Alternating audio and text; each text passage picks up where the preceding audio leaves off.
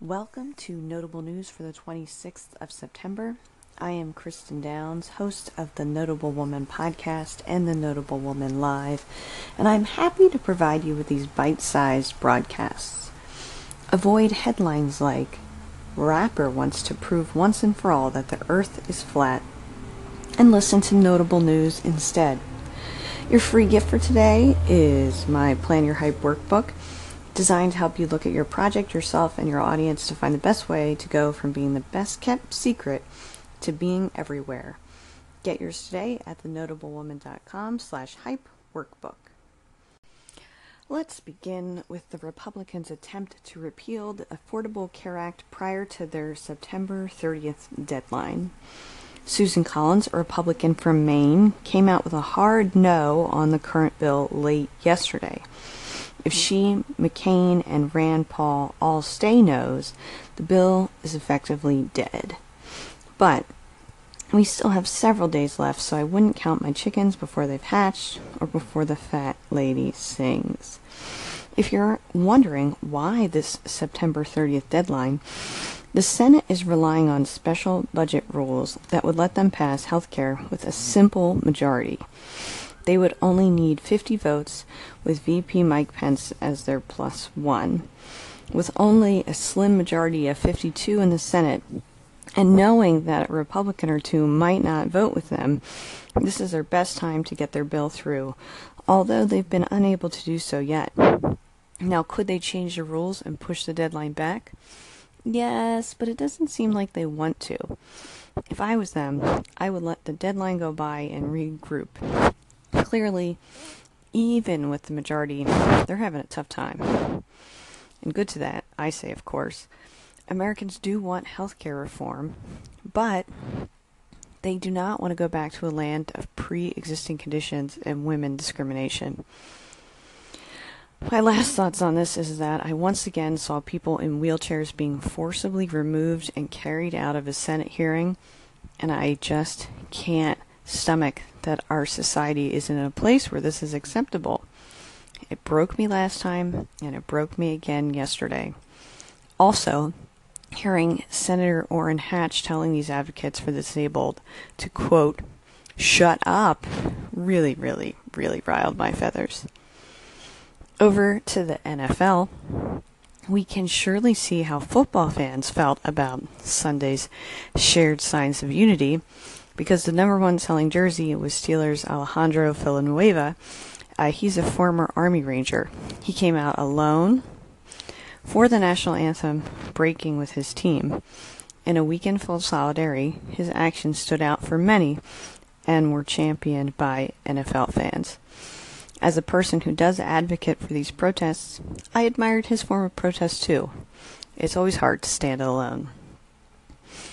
I always feel like Trump's ridiculousness is used to hide something, although sometimes I think he's just ridiculous so he can hide things that he doesn't yet know that he needs to hide. This weekend, we have the DHS announcement of 21 states being hacked, or attempted to be hacked, by the Russians. We have heard this news before, but on Friday the DHS told states that they were targeted, whereas before we just knew there were 21, but not who they were exactly. Now, we don't know what the states are. They let the states know, and they can announce whether they want the hacks to be known or not, or attempted hacks. Now, this weekend also brought the news that Jared Kushner had been using a private email server for White House business, which is one of Trump's primary attacks on Hillary Clinton, crooked Hillary, lock her up, etc. Now, yesterday we learned it wasn't just Kushner, but also Steve Bannon, Stephen Miller, Reince Priebus, Gary Kahn, and Ivanka Trump. Now, Breitbart News and Fox News saw huge upticks in traffic this weekend. I do think that Trump's culture wars are used to distract liberals, but they're also used to rally Trump's base. And certainly the NFL battle this weekend did just that. On a side note, CNN reports that John Kelly was not happy with Trump's rally comments about the kneeling protests, but Trump said via Twitter that that is just not true. Now, speaking about Twitter and Trump, he is continuing his foreign policy and lack of diplomacy with North Korea on Twitter's platform. Now, Trump said that North Korea won't be around much longer, which North Korea announced yesterday that they took as a declaration of war. I could kind of see why they might think that, right? You're not going to be around much longer. Now, could Trump's childish antics start a war with North Korea and their nuclear weapons? Honestly, I have no idea. I'm hoping that Trump is inconsistent enough that North Korea won't really take him seriously, but that also means they won't take him seriously on anything else either. The Columbia Journalism Review has declared that given Trump's past comments, including the ones he made this weekend, it is now journalistically appropriate to call Trump a racist. Whew, I say. I am obviously not a journalist, but I too have felt uncomfortable calling him one, even though he is. And his history of racism is long documented, beginning in the 1970s with a case the Department of Justice made against him and his father for racist rental practices. But still, calling someone a racist is a really tough line to cross, especially in journalism of the free press. The review is giving the go-ahead, though. We'll have to see who takes it. Now, one thing I don't have a lot to report on is the situation in Puerto Rico. We have had little to no response from the president or his administration, and Puerto Rico's governor reports that they have not received the aid that they requested. I don't know what the Trump administration is playing at here. It's possible that the understaffing of federal agencies is in play. These agencies would already be under stress, just Harvey and Irma, let alone the fact that they are understaffed.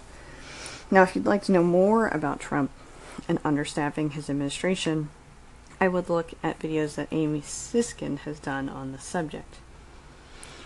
Now, today's food for thought is a Facebook post from my friend Brandon Gibson. The post itself is quite long, but there's one part I'd like to share.